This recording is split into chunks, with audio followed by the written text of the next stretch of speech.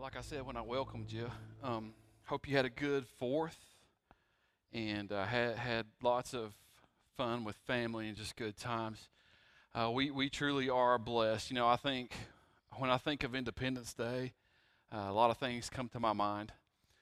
When I see the red, white, and blue waving, I see those colors. Certain things just come to your mind. You think about sacrifice. You think about freedom. You think about bravery. Um, Courage also comes to my mind. The courage of others to just, man, go to places unknown, go to places where there's danger, to face danger head on. Man, that takes courage.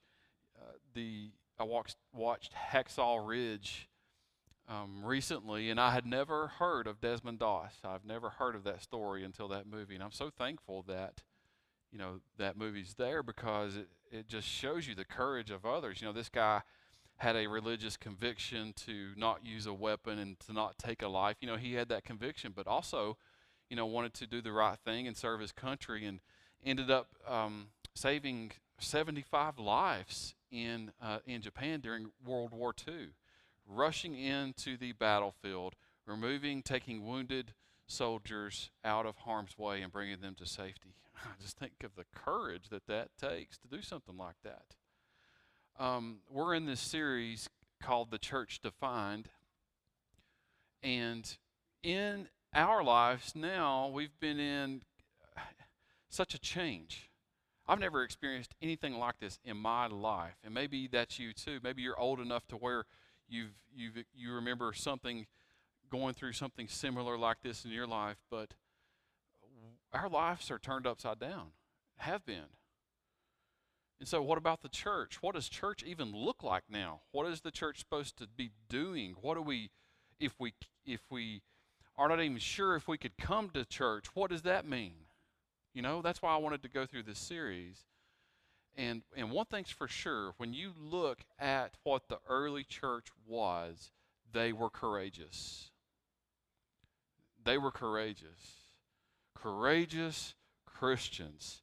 And, from hospitals to orphanages to food pantries, all those can be traced back to the early church. That's changing the world. When we look out at our world now, we can get so depressed. We can get so angry. We can get so emotional. So emotional. There's so much negativity out there. The world needs a change. And you know what brings about change? Is courage. Courage. You might be thinking, well, how can I make a difference? What can we do as Christians to make a difference in this world? Well, we can be people of faith, but we can also be people of courage as well. Courageous Christians changed the world before, and I believe we can do it again. I believe we can. So I want to talk to you, we'll be in Acts chapter 3 and 4 today, and I want to talk to you about courage. And there's 3 areas of courage that I'm going to go over. It's going to be very practical, and I won't speed through them, but we'll go through them quickly. 3 areas of courage. If we are courageous in these 3 areas, it will bring about change. It will. It will change the world if we are courageous in these 3 areas. And the first area is this. We need to have courage to show radical love to others. Now, when I mention courage, you're probably not thinking about love, are you? Right? Courage isn't just needed on the battlefield. Courage is needed at home, in the home, in our lives. When we interact with people, courage is needed. Love is powerful. Huey Lewis, the 80s philosopher, wrote that. Love is powerful. Radical love, though, is way powerful. Okay, what is radical love? Well, whatever you think love is, it's greater than that. It's more than that. Radical love changes the world. But you know what it takes to have radical love, to show radical love? It takes courage to do that. Some of you might take courage just to love in general, right? But to show radical love takes courage. In our scripture today, we find Peter and John together, and they are on their way to the temple to pray. And that's interesting because, what about Jesus? I thought Jesus, did away with all those things. Well, they were lifelong Jews. It was customary for the Jew to go to the temple to pray during certain times. They were going to the temple to pray at 3 o'clock. And so these guys were just human, just like you and me. And so Peter is getting used to something different. He struggles with this over a certain period of time. That's all it is. But they were on their way to the temple to pray. And then Acts 3, verse 2. Let's read this together. Now a man who was lame from birth was being carried to the temple gate called Beautiful, where he was put every day to beg from those going into the temple courts. So just imagine this guy. Imagine how this guy felt. Not only being lame from birth, but feeling the shame that he felt. First of all, having to be carried. That's pretty shameful, isn't it? I don't know if any of you have had to be carried, like in a sports setting or anything like that. Maybe you fell and hurt your leg, but I've had a couple of sports injuries where I'm had to be carried off by others, and that's just embarrassing. On top of the injury, you got everybody looking at you, right? It's embarrassing. It's shameful. And then this, so they carried the guy, then they set him down. And then they put him at the gate, the main gate, where everybody would see him, where he would get looked at by the most people. Imagine the shame this guy felt. Every single day, being ignored, placed there just to beg for money. People passed by him, looked over him, didn't pay attention to him. Verse 3, when he saw Peter and John about to enter, he asked them for money. Peter looked straight at him, as did John, and then Peter said, "Look at us." So the man gave them his attention, expecting to get something from them. So this guy saw Peter and John coming in, approaching the gate just like everybody else. And so he's like, okay, here comes somebody. And so he gives them the same thing, the same message that he would have given anybody passing by. Help me. Give me some money. Can you help me? And I'm thinking, how many times have Peter and John passed by here? If they are going to the temple to pray for their daily prayer, and this guy is set out there daily, how many times? A lot. Something different about Peter, though, this time. Something different on the inside. Because I want you to notice what he did. What did he do here? He looked straight at him, as did John. They looked at him. I got to thinking, how many times do we look away or ignore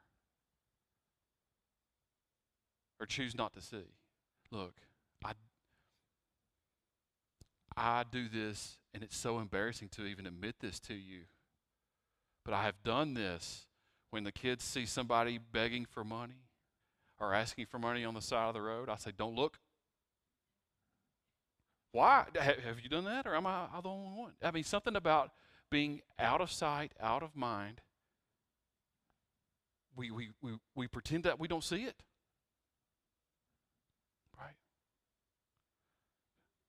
Right? They looked. They saw this guy. Verse 6, then Peter said, "Silver or gold I do not have, but what I do have I give you. In the name of Jesus Christ of Nazareth, walk." Taking him by the right hand, he helped him. He helped him up, and instantly the man's feet and ankles became strong. He jumped to his feet and began to walk. So, look, Peter and John something different on this day. They looked at the guy, but they didn't just look at the guy. They saw the guy. There's a difference between looking at somebody and seeing somebody. When you see somebody, you see deeper. You see a bigger picture. You see a clearer picture. They saw this man had a need. And notice Peter he didn't give the man what he wanted. He gave the man what he needed. He gave the man what he needed, which is so, so important. You know, Peter didn't have silver or gold. Didn't have it. But you know what he had? He had the radical love of Jesus inside of him, and he gave it. He gave it freely, willingly. And I want you to notice, all the while they were going about their daily routine, they stopped and did this. They showed radical love to somebody.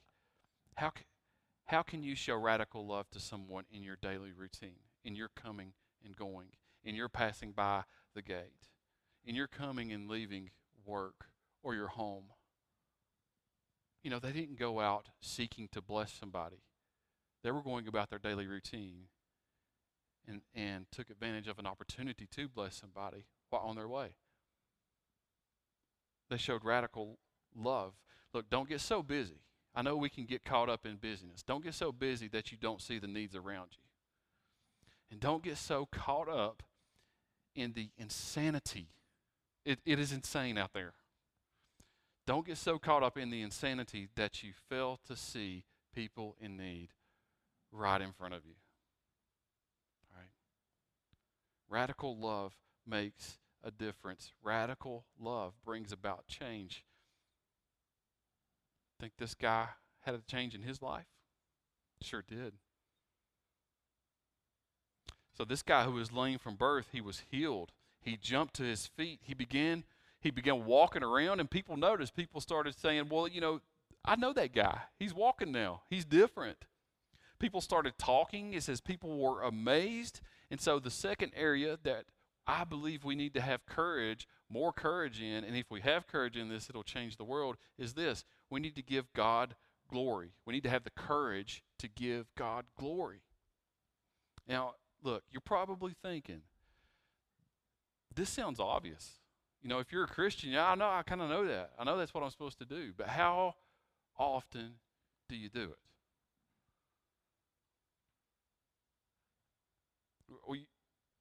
We know it's simple. We know we're supposed to do this, but yet we fail to do it all the time. And when I say all the time, I mean like all the time. You know, there's a lot of moments that we don't do it. Sometimes we give God glory for things, but many times we fail to give God credit and glory for the good things all around us. And what happens is we miss out on a huge opportunity to not only glorify God, but we miss out on an opportunity to potentially make a huge difference. We miss out on an opportunity for change. Let me show you. Acts 3 verse 9. When all the people saw him, that's the guy that was born lame that was healed, when they saw him walking and praising God, they recognized him as the same man who used to sit begging at the temple gate called Beautiful. And they were filled with wonder and amazement at what had happened to him. So the people knew this guy. He had been there every single day of his life. They knew he was born lame. They knew he begged. They knew where he would be. They knew who he was. And so to see him standing and walking around, they were amazed. And what was this guy doing? He was not only walking around, but he was what? Praising God. He was praising God. He was glorifying God. And not just in this moment. This would have been a crazy moment, okay? All these people were surrounding Peter and John, and they were just amazed at Peter. They were astonished with him. And Peter had this once-in-a-lifetime opportunity to be famous. This opportunity to be the man of the hour. This opportunity to be the celebrity, the superstar. He had this shiny moment, and I want you to notice what he did, verse 12. And he did this so fast, okay? When Peter saw this, he said to them, fellow Israelites, why does this surprise you? Why do you stare at us as if by our own power or godliness we had made this man walk?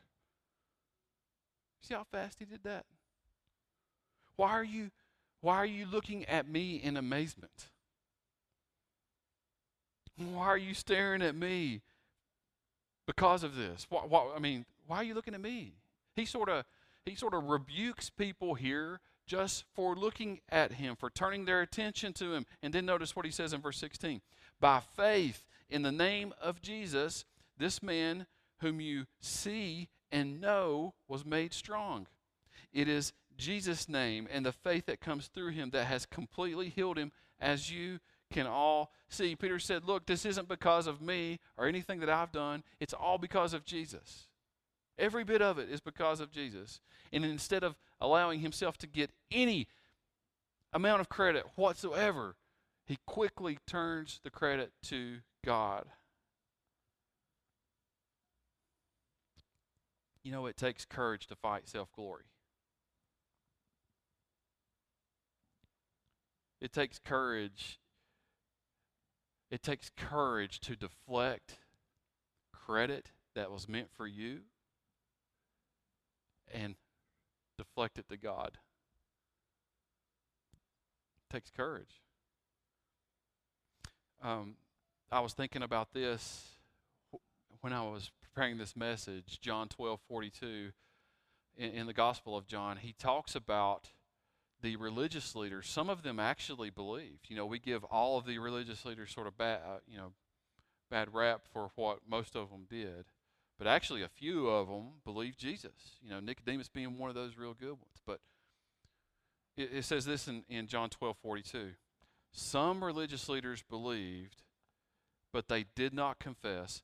And that means they did not give God glory because they loved the glory of man more than the glory of God. And I think how tragic that is.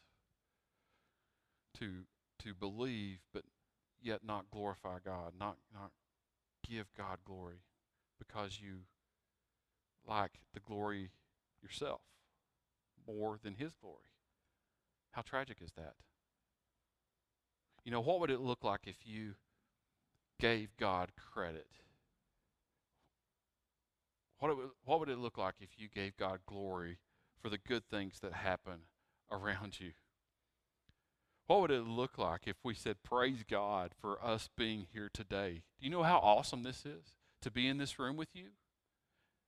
To be able to freely talk about Jesus, to be able to cook out yesterday and eat meat, hamburgers, steak. Praise God. It's awesome. You know how awesome it is, how great it is that I got a new grill yesterday and got to use it? Praise God.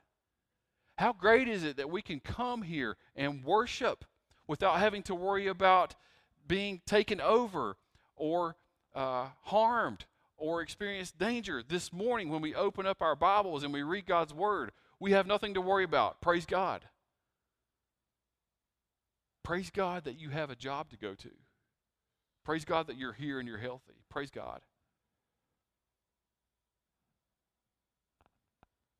You know, what would it look like if when somebody gives us a compliment, we say more than thank you? You know, I know that's what we do, and that's good. I mean, it's almost a habit for us. And if you're not saying thank you, you need to. It's just good morals. But what do? I mean, most of the time somebody gives you a compliment, we say thank you for that. It's polite.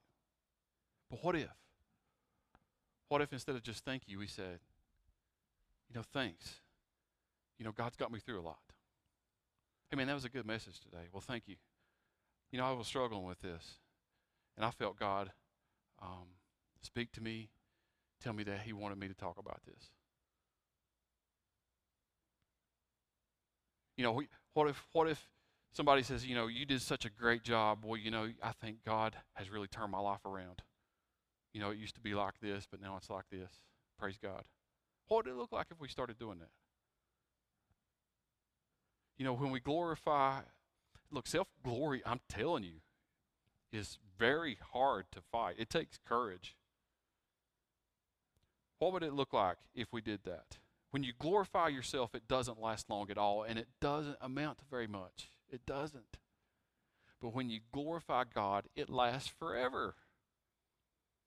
And the potential to make a big impact is huge. The potential for change is huge. And look, I know this sounds simple, but when we give glory to God, great things happen, not only to us, to you, but to people all around you. Let me show you in Acts chapter 4. So Peter heals the man, right? Jesus heals the man through Peter. The people are amazed. Peter gives glory to God, and then he sort of goes on this long message. He gives a long sermon about Jesus. He really uses this opportunity to glorify God. But you know what happens? Acts 4, verse 4. Many who heard the message believed, so the number of men who believed grew to about 5,000 people. Do you see what happens here when God is glorified? That's so amazing. He blesses that. Peter could have said, yeah, it's all me. It's all me. He could have took credit for all of it. I did this, but he didn't. He gave credit to God. And what did God do? God blessed that. God multiplied that. You know, how many of y'all knew this verse was here?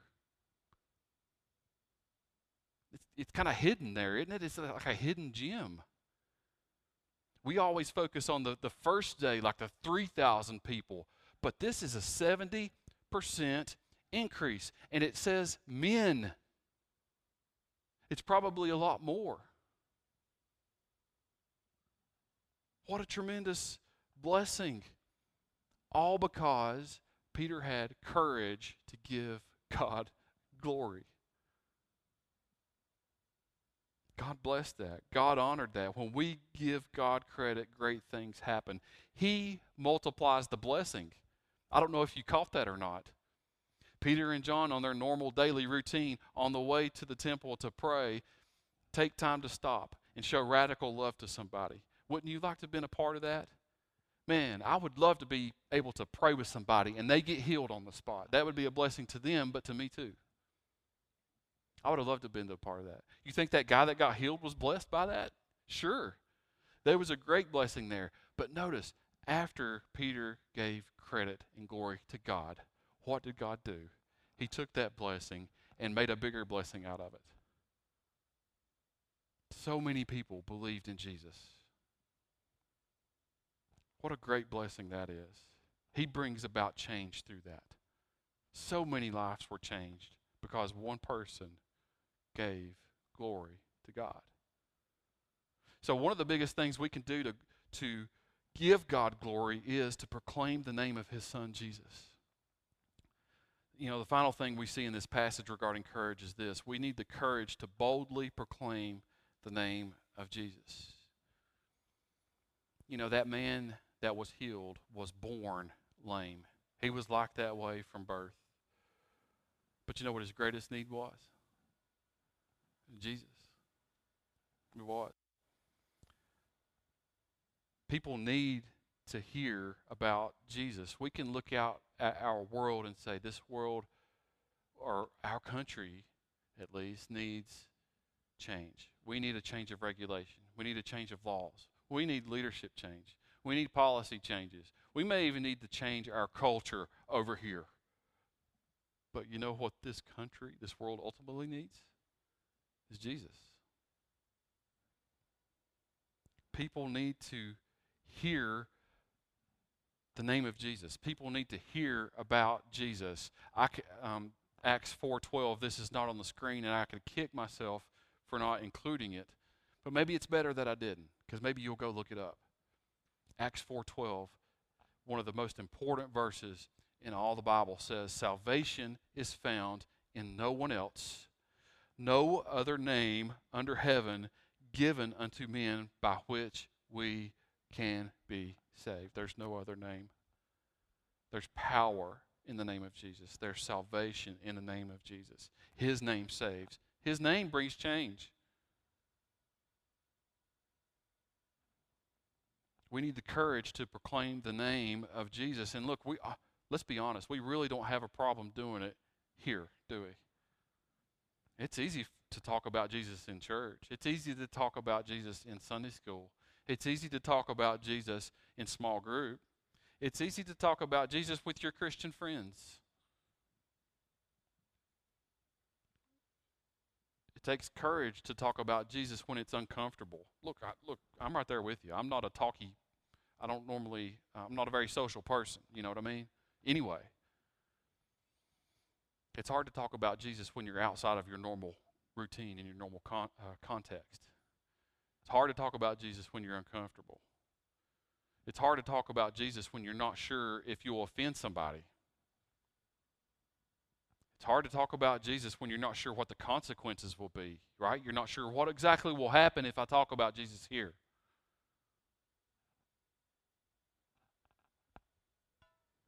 You know, for the teens, it takes courage to talk about Jesus at school when you're not with your Christian friends. Those of you at work, hey, it's easy to talk about Jesus when you're with your Christian buddy. What about when you're with those people that talk negative, talk bad every single day? It's different, isn't it? It takes courage to step into that. The courage, look, that type of courage, though, is what brings change. Nothing really changes when it's you and me talking about Jesus. That's expected. It's when you start using the name of Jesus courageously in that context, in a darker context, when you bring the light, what's going to happen? The light's going to start filtering through. That's where change takes place. After healing this man and the crowd gathered and people gave glory to God through this message, guess what happened? I mean, yeah, a lot of people got saved, but guess what also happened? Peter and John were arrested. Immediately. Like as the people gave their lives here to the Lord, as they believed, they were arrested. They were thrown in jail. They were brought to the religious council. Look, they were in trouble. Not just trouble, danger. They were in danger. Acts chapter 4, verse 8, excuse me. Then Peter, filled with the Holy Spirit, said to them, "Rulers and elders of the people, if we are being called to account today for an act of kindness shown to a man who is lame and are being asked how he was healed," and let me just pause there. Peter isn't just talking to ordinary people. Okay? Now, the first time Peter gave his first message, remember that, back on the day of Pentecost? It was just people there in Jerusalem for Passover. It was just common folk, you and me type of people out there. Peter addressed them first. This time, it is the religious leaders. It is the rulers and the elders. These are the people who hated Jesus. These are the people that arrested Jesus. These are the people that beat and spat upon Jesus. These are the people who yelled out, "We want Barabbas, we want to crucify Jesus." These are the people that crucified Jesus. That's who Peter and John are in front of. And now we see why Peter was filled with the Holy Spirit.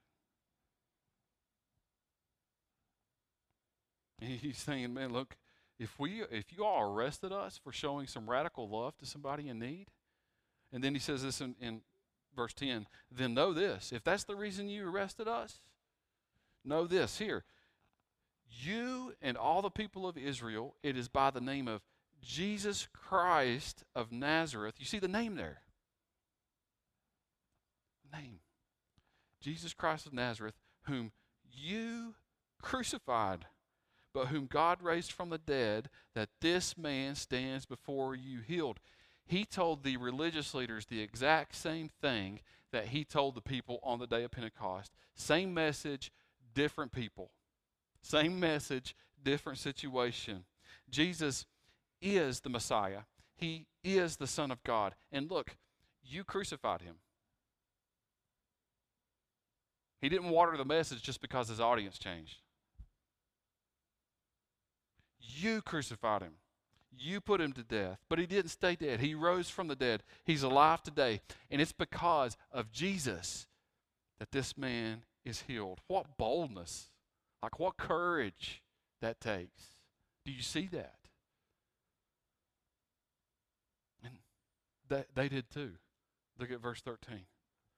When they saw the courage of Peter and John and realized that they were unschooled, ordinary men, they were astonished. And they took note that these men had been with Jesus. I don't know how you read into that, but that's huge. Courage gets noticed. Wouldn't it be great for somebody to look at you in your life and say, that man, that woman, they've been with Jesus. That man, that woman, they talk about Jesus a lot. That man, that woman, they follow Jesus. Now, wouldn't that be great? After this, Peter and John were released. If you read through this, I'm gonna finish up here. If you read 3 and 4 and 5 of Acts, they're arrested again. Okay? This happens a lot. But after this moment here, they were released, and man, they were really happy. They go back to the church, their brothers and sisters, and they all sort of do this celebration. They get together, they celebrate. You know what they do? They praise God and they pray. And I want you to notice this, Acts 4:31. After they prayed, the place they were meeting was shaken. And they were all filled with the Holy Spirit and spoke the word of God boldly. You know, we usually connect this verse to prayer. And while prayer is powerful and prayer is important, this stems from Peter's courage. If you read this verse in context, everything flows from Peter making that one decision to show courage and show radical love to somebody.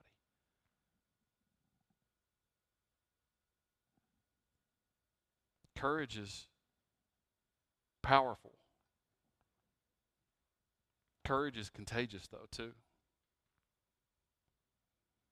You know, I don't know if you noticed this, but once Peter acted in courage, what did everybody else do? And it's kind of like those movies when you see them, and you got one side, and they're sort of uncertain of what's going to happen. They're sort of fearful. They're sort of not knowing what to do next. And then one or two or three people say, "Let's go." They start pumping everybody up, and they charge in. What happens? Everybody else follows. That's what I see taking place here. Peter did one thing. Everybody else got on board, and they were bold together. Maybe you're the one to be the spark. Maybe you're the one to start a revival in your workplace. Maybe you're the one to start a movement in your neighborhood. Maybe you're the one that dozens of people could potentially follow and become believers in Jesus Christ. Maybe you're the one to start that. It starts with, you want to bring about change? It starts with you and me. It starts with you, us, having courage. And we have the courage to love somebody radically. We have the courage to give God glory. And we have the courage to speak and proclaim the name of Jesus in any and every situation that will bring about change. Amen? Well, let's pray. Father, we thank you for the message today. We are so thankful that we can read in your word and see how we should live and what we should do. We're thankful that your word is living and active and timely. And what we read today, we read about courage. And we also see in our world that our world needs to change. Well, it takes courage to bring about change. Father, we just pray that you help us. Help us to love others the way that you loved us, radically. Help us to go above and beyond showing love to those in need. Help us not to get so caught up in this world that we miss those opportunities that are right before our eyes. Help us to see people. Father, help us to glorify you in everything that we do. Help us to glorify you when others compliment us. Father, help us to proclaim boldly the name of Jesus Christ, not just when it's convenient, but all the time. That's how real change happens. In Christ's name we pray. Amen.